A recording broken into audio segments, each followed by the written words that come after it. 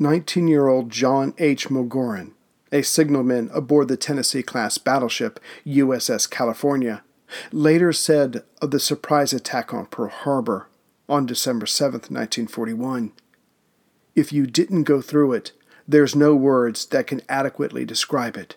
If you were there, then no words are necessary." However, an attempt must be made.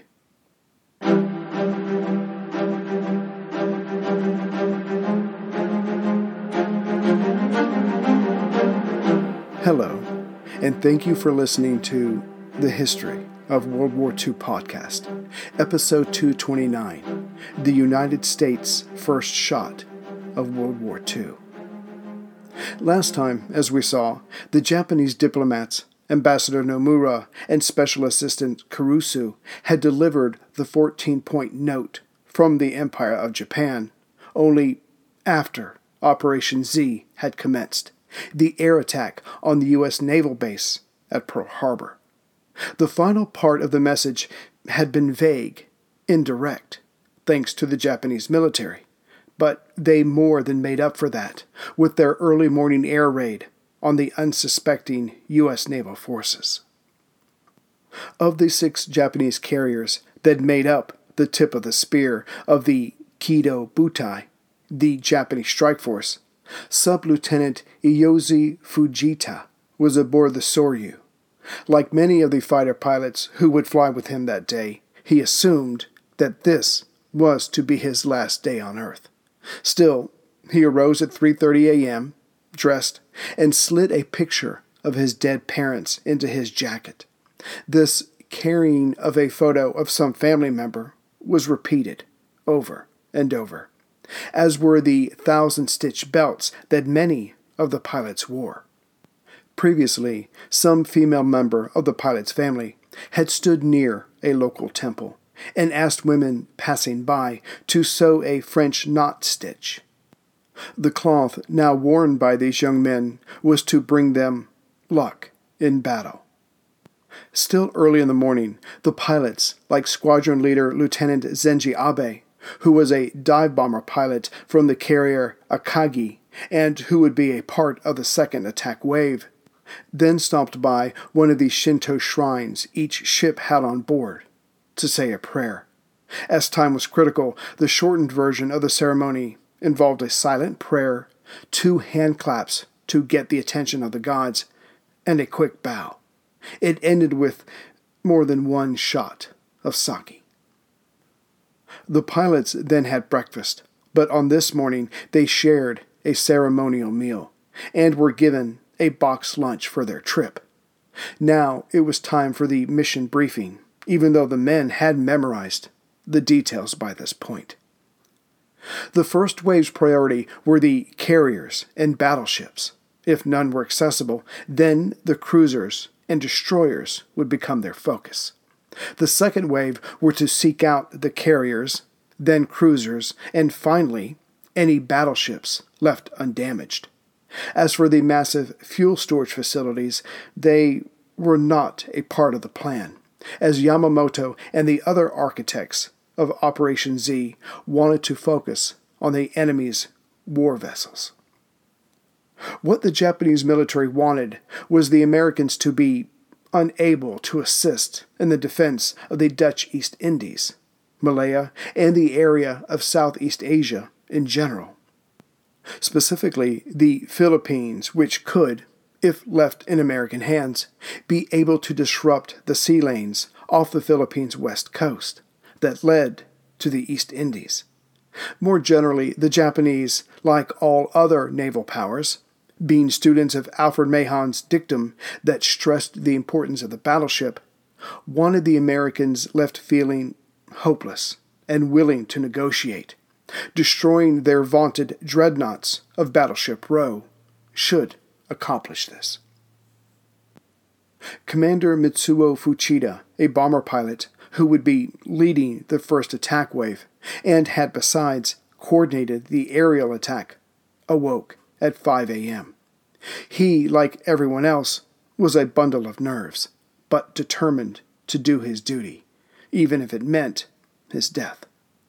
But soon he came upon another officer who genuinely seemed calm. The other man looked at Fuchida and said, "Honolulu sleeps." "How do you know?" the commander shot back, to which the man replied, "The Honolulu radio plays soft music. Everything is fine." An hour before dawn, the Japanese strike force had reached its jump-off point. Admiral Nagumo, in overall command of the task force, turned the operations over to the other key architect of the coming attack, Commander Minoru Genda, a pilot and a staff officer of the Kaga's 1st Aerial Division. Genda was not only responsible for talking his superiors into amassing several carriers for this attack, but was instrumental in developing the shallow torpedo techniques about to be used on the American battleships. Genda told Admiral Nagumo, "I am sure the airmen will succeed." As the carriers' crews were going over their various aircraft one last time, the cruisers Chikuma and Tone each launched one float plane. Their job was to fly over the naval base and report back the enemy's ship's locations, the wind, and general weather. Of course, there was a chance that the two planes would be spotted, and more certainly that their radio signals back to the strike force would be picked up. But Admiral Nagumo and Commander Genda agreed that it was a risk that had to be taken. As the carrier Akagi was Nagumo's flagship, it would be in charge of sending the signal to the rest of the fleet. At the moment, a set of its combat pennants were at half-mast. This was the signal for "get ready." Only when and if these were raised to the top and then quickly lowered would the signal "launch an attack" be given. This last gesture was carried out. At 5:50 a.m., with the strike force still some 220 miles or 354 kilometers north of Oahu, the carriers increased their speed to 24 knots and turned in to the eastern winds. Despite the time of year, the sky was clear, though less so over Pearl. However, the waters were anything but. Just before the planes were to start taking off, waves swept over the sides and across the carrier's decks. The flight decks themselves tilted just over 10 degrees. At any other time, no planes would have been risked under such conditions, what with the rolling, the darkness, and the high winds coming over the decks. It was Fuchida's call to make, but he knew what decision it had to be. So when the Akagi's air officer turned to him and asked should they proceed, Fuchida replied, "If we coordinate the takeoffs with the pitching, we can launch successfully." And in this, Fuchida's bomber would be one of the first to launch.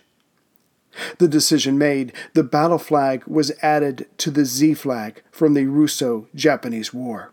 But it was a green lamp waved in a circular motion that signaled takeoff. The Zero fighters took off first from the carrier Soyu, and like Fuchida, timed it to leave the deck just before the massive structure started its downward pitch. The next plane was quickly moved into position. Within 15 minutes, the entire first wave was in the air. This podcast could not exist without the help of sponsors like Yahoo Finance. When it comes to your financial future, you think you've done it all. You've saved, you've researched, you've invested all that you can. Now, you need to take those investments to the next level by using what every financial great uses, Yahoo Finance. I've stressed this in my podcast about command and control, which is exactly what Yahoo Finance is. You can see all your investments and retirement accounts in one place. You can consolidate your views from multiple accounts into one hub and access the expert analysis you need to tend to your entire portfolio with confidence. Yahoo Finance has been around for more than 25 years, and they've worked things out.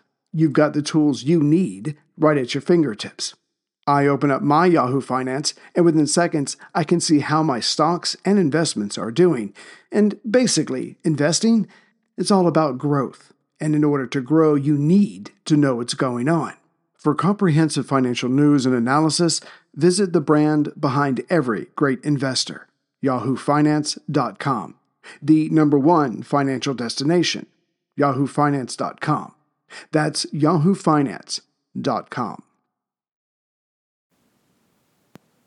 With each rise of the 6 carriers' decks, another plane took off.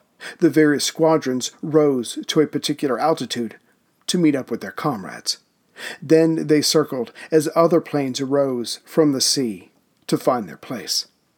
The first attack wave would consist of 183 planes, broken into 3 groups. The first group, whose targets were the battleships and aircraft carriers, if any of the latter were in port, was comprised of 49 Nakajima B-5N bombers, called Kates by the Americans.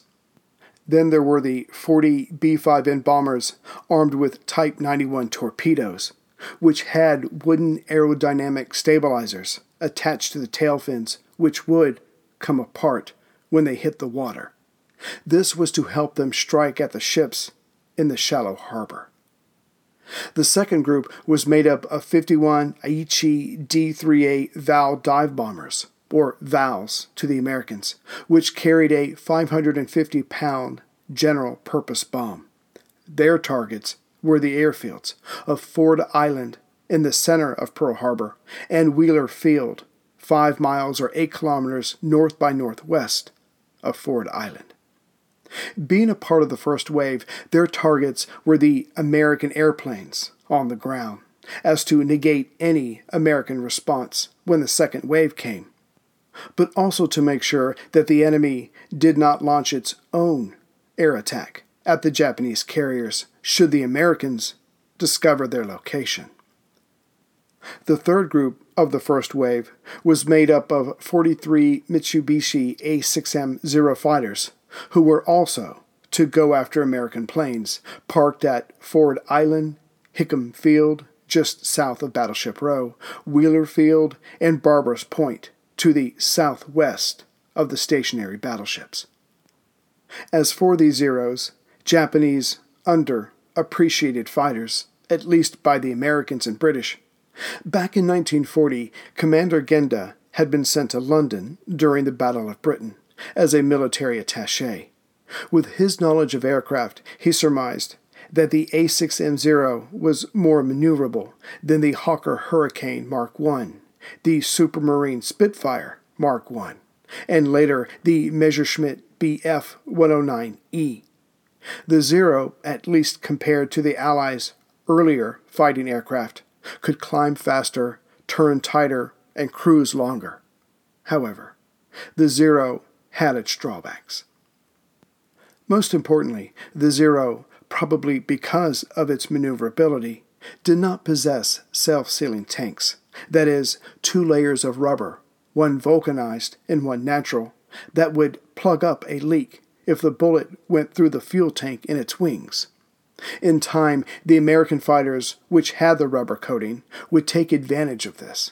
But during the first days of war, with the Japanese pilots having gained much experience in China and in possession of such a quick, powerful aircraft, getting close enough to a Zero to take it out presented its own problems. And the pilots about to attack Pearl Harbor had been strenuously training for 10 months. So the Zeros, along with the dive bombers, would hit the Americans' defenses, while the B-5N torpedo bombers would make for Battleship Row, on the southeastern side of Ford Island. There, 7 battleships were in dock, along with the repair vessel Vestal. The USS California, another battleship, was just to the south of these 7 vessels, preparing for inspection.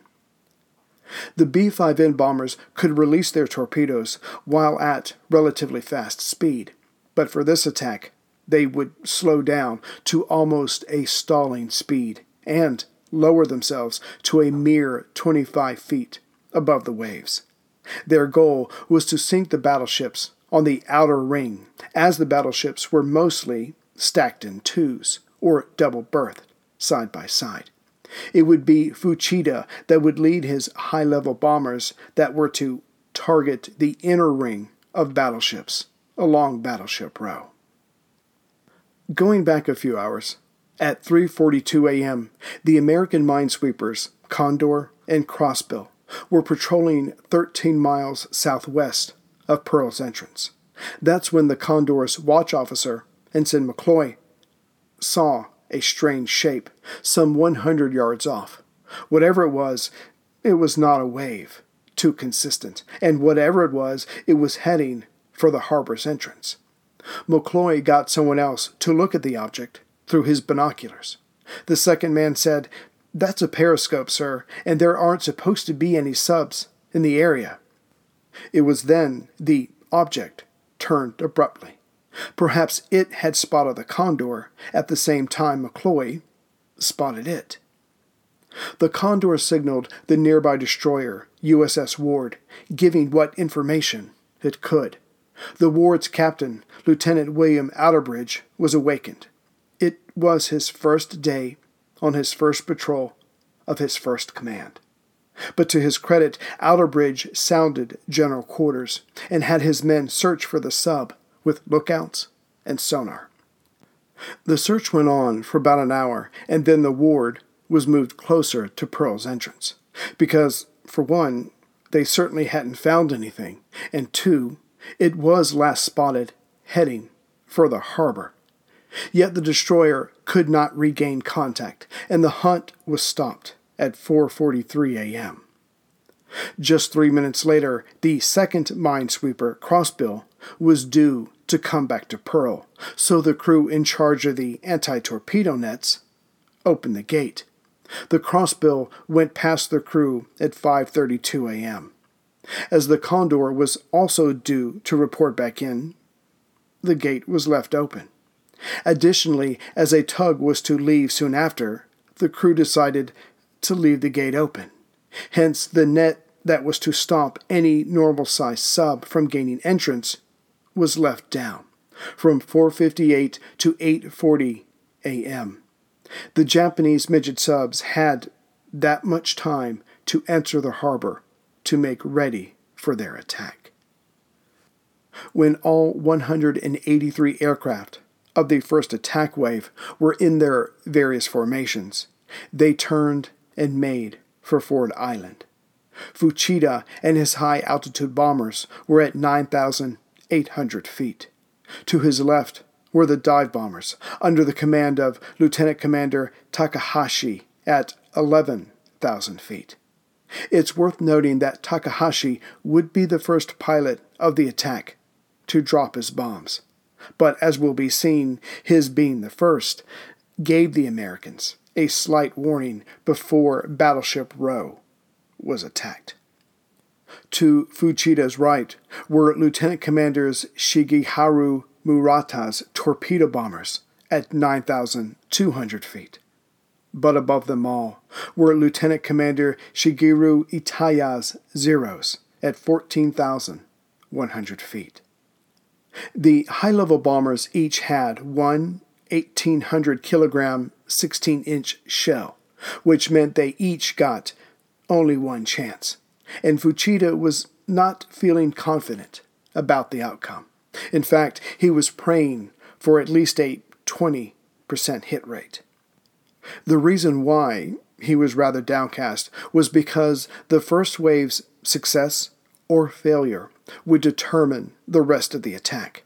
If the first air attack could not cause enough damage and confusion and destroy enough enemy warships, then the Americans would have a chance to strike back at the Japanese fleet.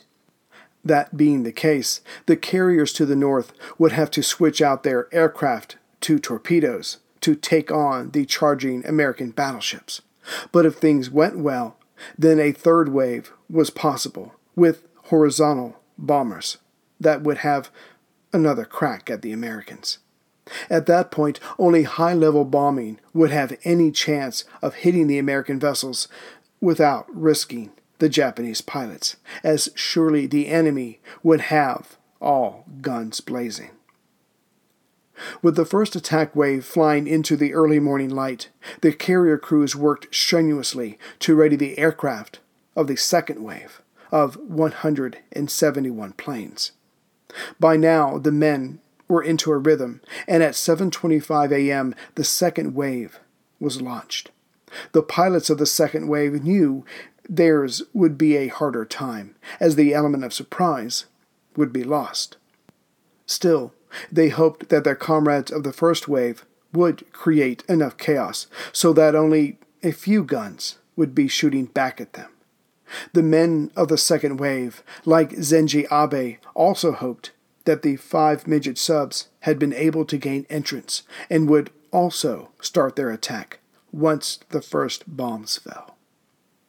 Mother's Day is almost here, and you can get her the most beautiful time-tested gift around.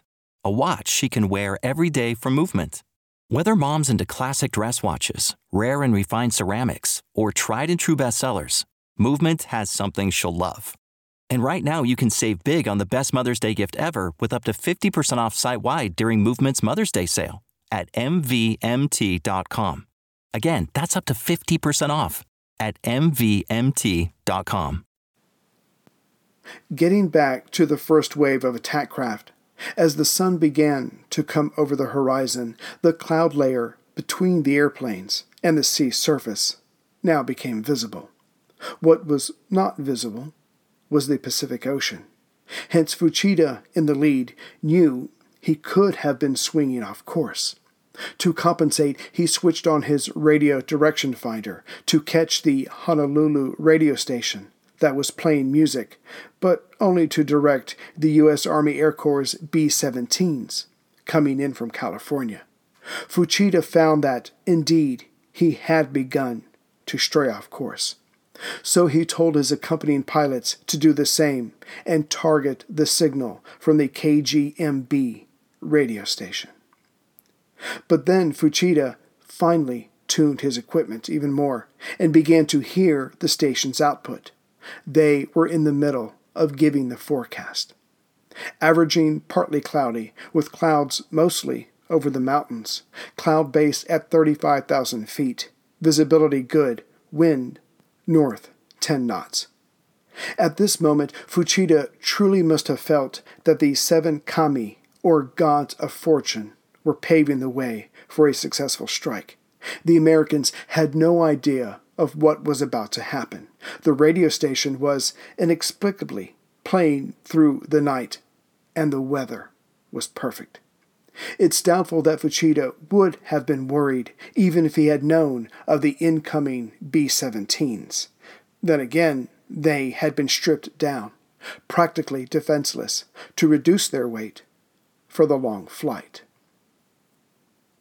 Previously, at 6:30 a.m., the commander of the supply ship Antares, which was towing a barge just outside Pearl Harbor's entrance, spotted a strange-looking submarine about 1,500 yards off starboard quarter.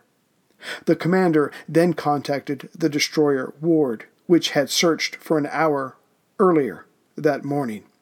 Once again, Lieutenant Outerbridge, Ward's skipper, was awakened. He was brought up to speed on these latest events, and for him, his next move was straightforward. I was convinced it was a sub.